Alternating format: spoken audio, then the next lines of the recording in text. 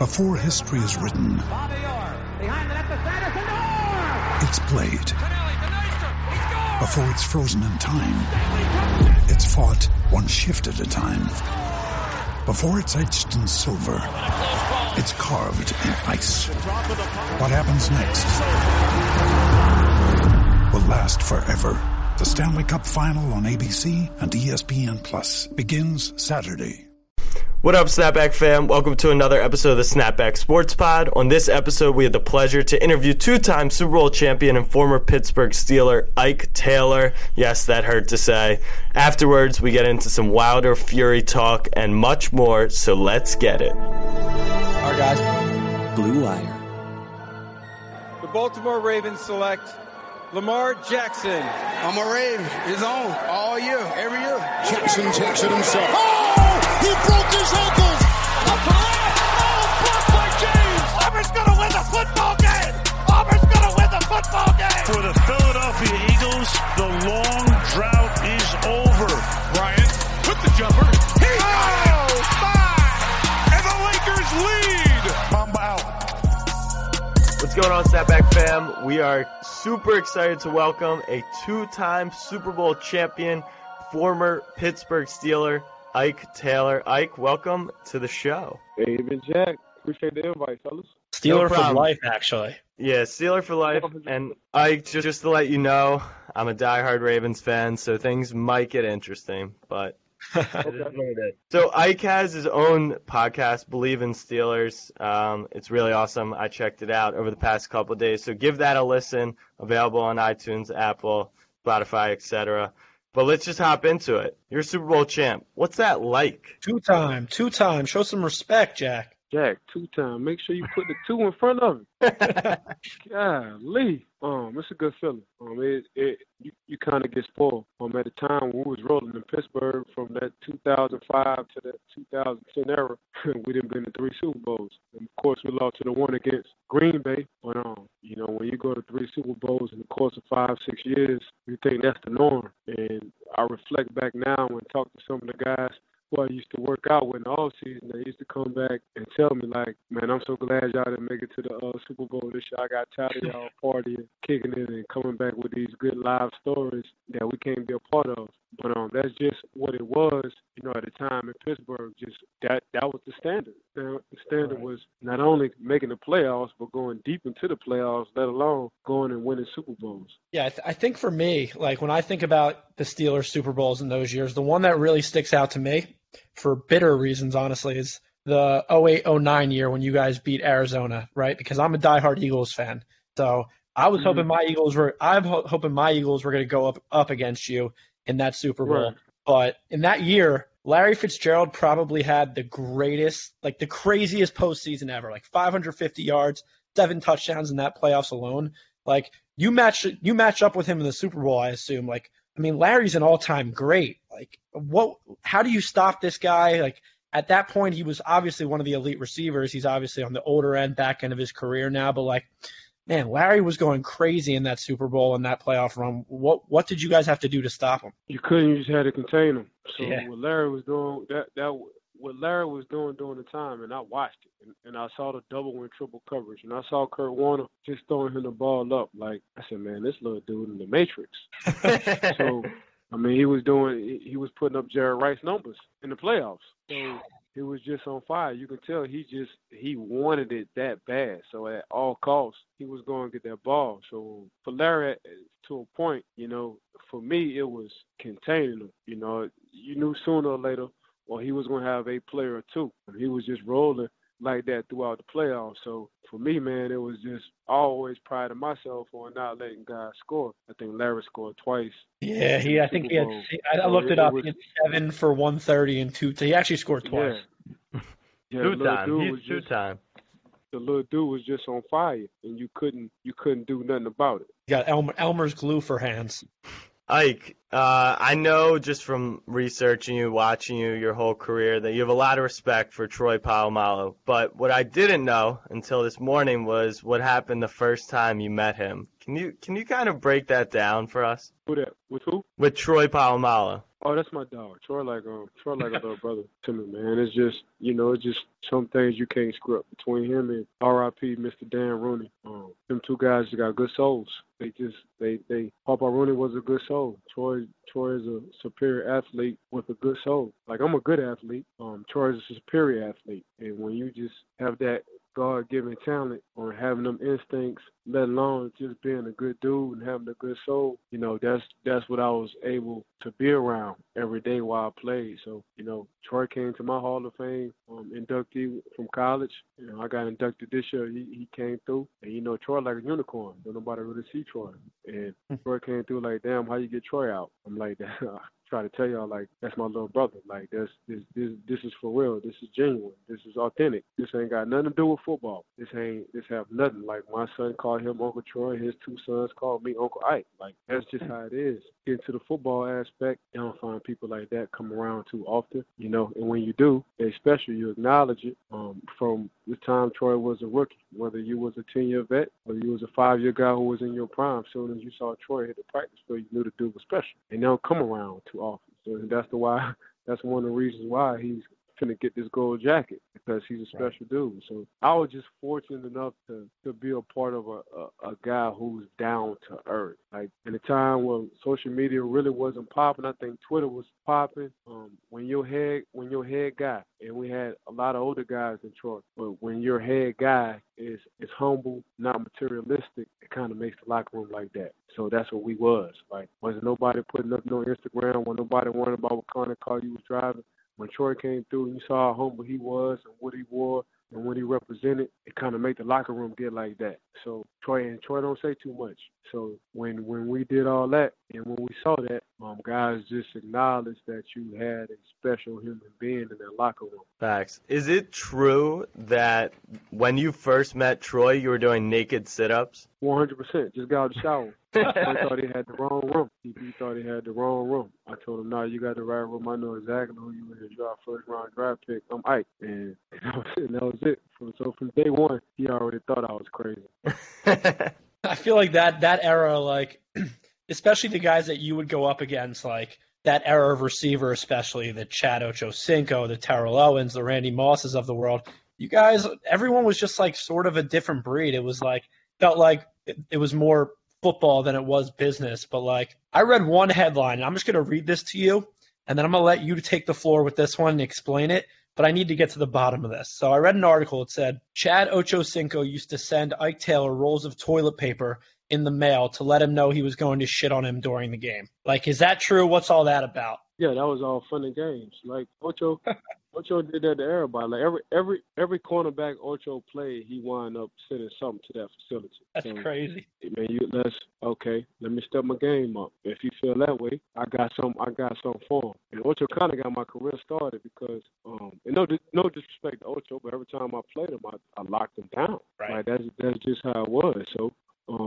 for the most part, I handled my business. I earned and gained my respect not only from Ocho but from my teammates, because I think he was my first assignment. So it was all love, it was all good, but we had fun like that back in the day. Now I think guys probably take that too personal, but back in the day we had fun. And if you really want to take it that personal, like in the off season, everybody gonna be at the same spot. You're gonna be in Miami, Houston, LA, or New York. So we can get it on. We put the gloves on. We can get it on with the knuckles. That's just how it was.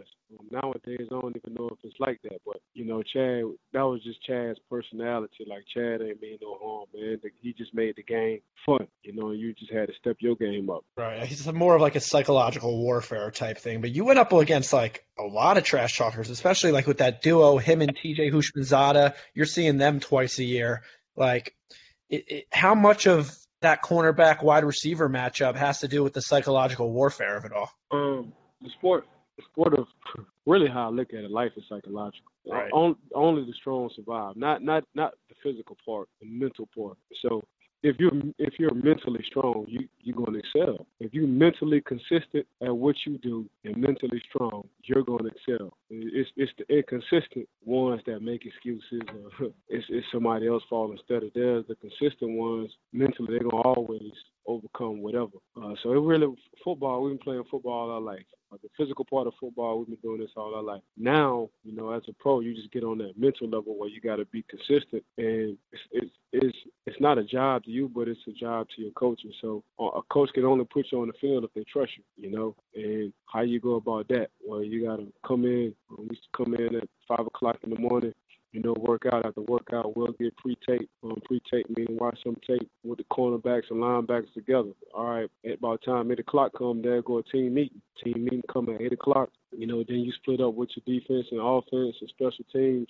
And then after that, it's lunch. Then it's lunch. Then it's practice. You had to be consistent. Now, when practice time came, I had to show out. Like at the time, I had 3 different guys I had to go against, which trained me well. You had a quick shifty guy, Antoine Randall. You had a damn dog behind Swore, who's a savvy route runner, and Plex at the time, he was tall. So I had opportunity to go against all 3 every day in practice. So whoever I was lining up against my opponent, like if I line up against a Steve Smith, of course I'm gonna go against Hines Ward the whole week. So if I was lining up against a Calvin Johnson, but not at the time, but just for imagination, I had to go up against Plex like that.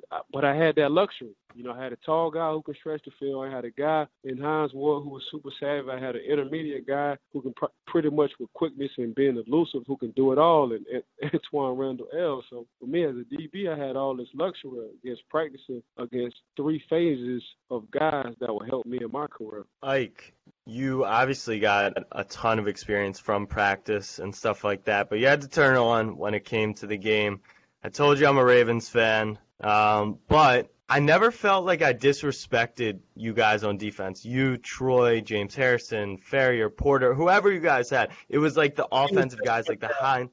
No, I hated them. I hated you guys, but I always had immense respect because the Ravens played the exact same way on that side of the ball. So it was when we got scored on, that's when I really was like, damn, I really hate Hines Ward, his blocking, everything you guys did. But what's your favorite, best story or moment from that Ravens-Steelers rivalry? I didn't really know best story or moment. Just the rivalry itself. Just going against the Ravens. We both felt like we had the same recipe. We drafted hard-nosed on the defensive side. We're drafting hard-nosed guys who ain't taking no BS, who all just love football, and they're very violent. Like that's how we felt on the defensive side.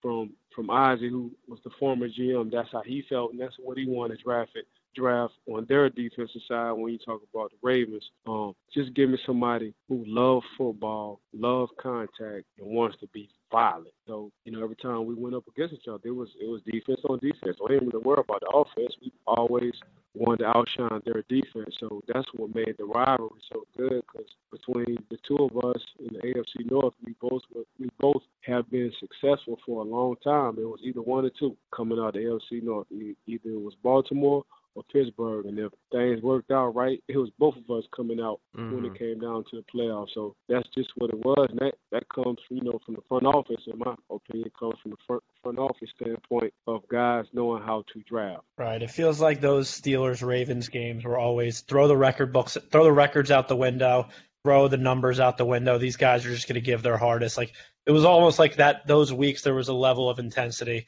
that picked up during the games. But, Ike, I wanted to talk about, obviously, you have gone up against Antonio Brown in practice a lot throughout your career. Obviously, one of the most hardest working guys in the game. I just wanted to know what you thought about everything going on with Antonio Brown. Have you reached out to him since he's been out of the league? And, obviously, that's your guy. That was your teammate. You always had a lot of fun with your teammates. I just wanted to get your stance on the whole AB situation. AB's got to figure things out for himself. People can reach out and try to give you help. It's all on you if you want it, And I like to start with I. So when AB really come down to the, and that's, I guess, coming from a social media standpoint, he's starting to start with I messed it up, Right. I'm finally realizing I had it good. Like, I was doing too much. That's a start. We'll see how genuine it is in times to come. But for the most part, for AB, I always thought that he had to start off with I. And the last month, he's been starting off with I. We're going to see if that can continue, because that's the most important thing you got to do, I feel, as a human. If you want to get better and you want to grow, you have to start off with, I messed up, with this what I need to do. So as far as like the football-wise, like we all know, ain't nobody outworking or doing nothing better than AB. When AB on the field, he's showtime. That's just, he's clutching, he's showtime. That's each other on the scout team, right? what it is. Huh? You guys used to go up against each other on scout team, right, in practice? Yeah, I was pissed off when he started to start. Like, I was mad he was starting to start. And you don't forget, it was Emmanuel Sanders, Mike Wallace, and Antonio Brown. Before that, it was right there. Antonio Holmes, Mike Wallace, Emmanuel Sanders, and Antonio Brown. So, but you knew AB was that guy. You knew he was that guy. Like, I had to go against him every day, and I knew it. That's no disrespect to nobody else. Like, Mike Wilder, he'll take the top off any time in his sleep. He'll wake up out of bed and take the top off the roof off of defense. Emmanuel Sanders, he can kind of do it both. Kind of savvy receiver, but look, he was for each size. He ain't nothing but like $175 or $180. But he was probably one of the most physical receivers I've ever ran across, ever. And they ain't nothing but a want to. Now, when it came down to route running, wasn't nobody running better routes than AB, and that was the get go. So I always say, man, if I'm ever a GM and I want to pay a guy, or I think a guy should play a start, I'm gonna ask the guy who's practicing opposite of him. Like, if I'm playing it, if I drive a D tackle, and who's our best offensive lineman? Like me, if I'm playing corner, who's our best receiver? Because I got to go against them every damn day. So I just took in that perspective. But AB was just probably one of the best route runners, bro, I ever laid my eyes on. And, he mastered that tiptoe sideline. Like, he had like a ballerina when it came down to that sideline, and he mastered that. So, but then again, nobody outworks AB. Now, I don't care. We can say what we want to say about his off field, all this. He acting crazy, but I guarantee you, there's nobody in the NFL that's gonna outwork AB. All right, Ike. We want to get you out of here, but we always end with just rapid fire questions. So I'm gonna hit you with them real quick. You ready? Yeah, let's go. All right. Best wide receiver you ever guarded? AB. Best trash talker? Myself. Oh, okay. I heard you call Terrell Suggs unhandsome. I thought that was very delicately articulated, so I appreciated that. I appreciate you. Appreciate that. Best quarterback you ever played against? Tom Brady. Picked him off? Okay. Pick him off in the playoffs? Huh? You picked him off at one point in your career, right? Yeah, he was my first interception. His ball placement, like what he played. See, what I try to tell people about Tom Brady, other than Randy Moss, he didn't have the luxury of height for receivers. So picture where your ball placement have to be on small guys. Precise. A lot of these guys, a lot of quarterbacks who we're liking, they got tall receivers. So their area code is rangy. Tom Brady, for the most part, never had real big receivers. I mean, you can go to the Troy Brown, Michael Johnson. He had Randy for 1 year. And after that, it's Edelman. Then it's Amendola, Wes Walker. Like, them guys ain't big at all. When you see them, you think they're kids. But yeah, and you see what he did with Randy. The 1 year he had Randy, they couldn't be stopped. Correct. So, I mean, the only time he really had it was his tight end, Rob Gronkowski. He could, even he placed the ball for Big Rob. So his ball placement, man, and that's what I be trying to get through people's head, man. You know how hard it is and how accurate you got to be throwing it to small guys. Just think about every quarterback you like. They have somebody tall to throw to. Just think about it. Give me your top 5 quarterbacks. Out your top 5 quarterbacks, they have a guy who's tall who they can just throw a jump ball to. I can't throw a jump ball to Troy Brown. I can't throw a jump ball to Amendola. Can't throw a jump ball to Edelman. I can't throw a jump ball to Wes Walker. Just picture that.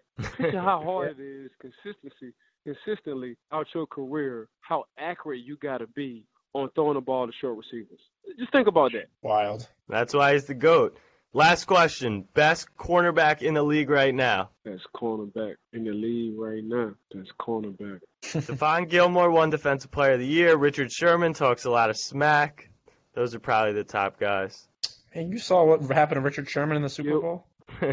Gilmore is probably, for the last 2 years, he's been the most consistent. True. Right. And it's hard. I mean, basically, they base his defense around him. Mm-hmm. So I would say Gilmore. All right. Well, we appreciate you taking the time. Everyone listening, go check out Ike's podcast, Believe in Steelers. That's not believe. It's believe in Steelers, BLEAV. Ike, best of luck to you. We hope to talk to you again soon. We appreciate your time. Have a good day, my man. All right, appreciate y'all. Appreciate it, man. Take it easy. No problem. Thank you. Our guys at Bet Online are back. Did you miss your chance to bet out on the Chiefs a couple weeks ago? Fear not, listener. Blue Wire is excited to be partnering with Bet Online to help you win the big bet no matter the time of year. March Madness coming up, the Masters, Major League Opening Day, NBA playoffs, the XFL. What other sports we got that is going on? Next money line. You can bet on anything. I've learned that the hard way. Speaking of which, I'm going to throw in a little ad lib in this ad. I bet yesterday on women's college lacrosse. And I lost. But BetOnline has you covered for all your latest news, scores, and odds. It's the best way to place your bets, and it's free to sign up. Plus, it's never too early to lay down your future bet for Super Bowl 2021.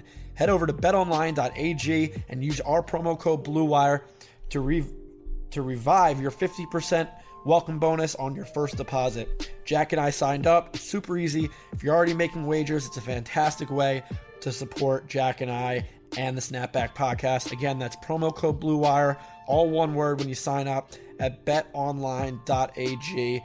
That's how Jack and I bet. We love it. Bring your best bets home with BetOnline, your online sportsbook experts.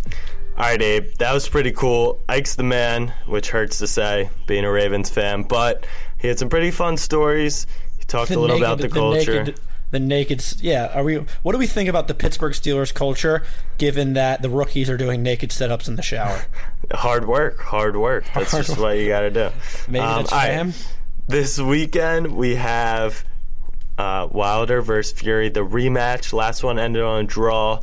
I think that was a fair call. I think that might have been a money play, but that is boxing. It was definitely a money play. That is boxing at its finest. But before, all right, I'm not going to sit here and act like I know boxing ins and outs. Like, I can break down the first fight for you, Jack. I don't think you can either. We both just watch boxing and UFC to see someone get the absolute shit kicked out of them. I think that's where most of boxing and UFC's viewership comes from. But, I mean, I actually remember, I don't remember many boxing fights just because I'm not that big of a boxing fan, but I remember the Wilder-Fury fight so vividly that I am so goddamn excited for this fight on Saturday, which is why I'm going to be disappointed. If you like knockouts, that's the one. Wilder's right hand is the most powerful punch in the business, potentially of all time. I mean, that thing. He has the highest knockout clip rate. But there's boxers who have knocked people out and knocked them out, but like that thing is just that's a weapon. He said in an interview this week that last hook that he delivered to Fury in round 12 of that first fight, where Fury he thought he was like dead. Yeah. Fury kind of like did the Undertaker, like, you know that meme where he pops out of the... Of course.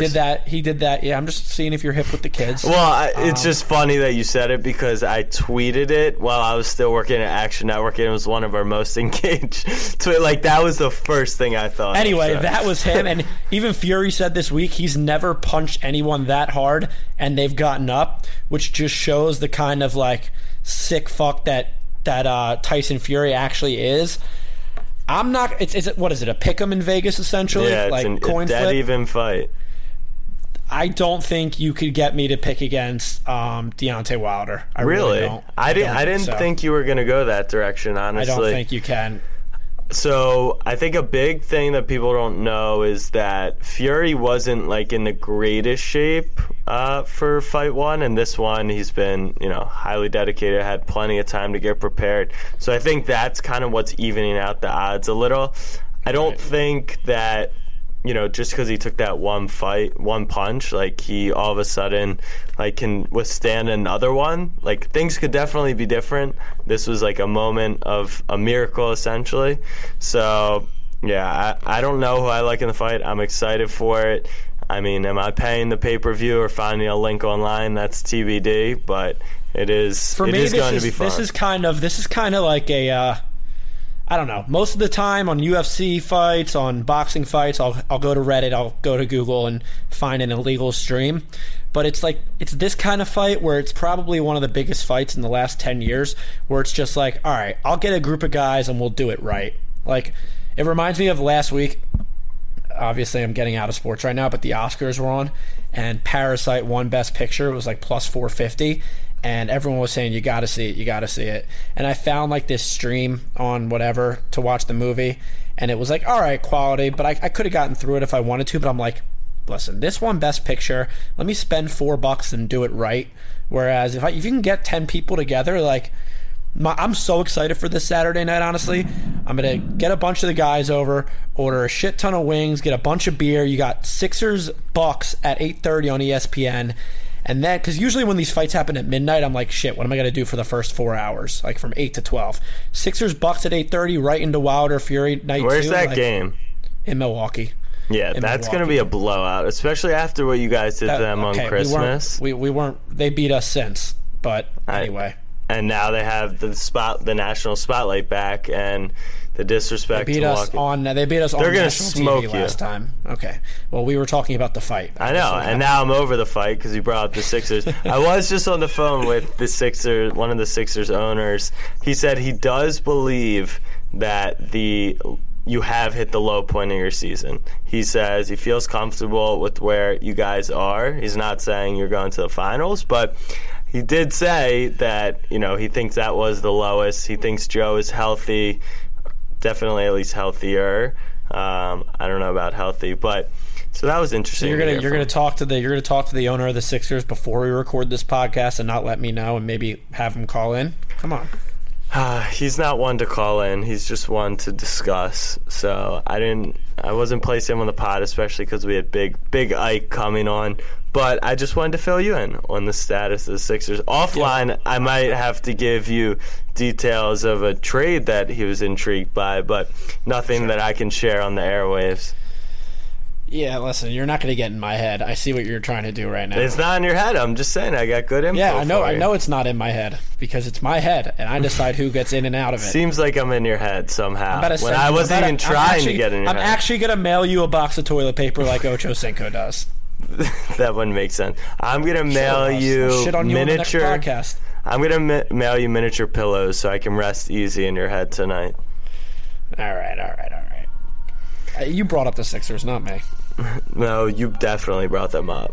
I was just talking about my Saturday night plans, man. And you brought up the Sixers. So you weren't you just were going to watch the game, you didn't care what happened? I wasn't going to go into a full game preview. Well, we don't need one. Bucks are going to blow you out. There you go. It's done. Okay. All right, Snapback fam. Thank you guys for tuning in. Let us know who you have in the Wilder Fury fight. Obviously, no one thinks the Sixers are going to win, so you don't have to tell us that. Thank you guys for listening. Much love.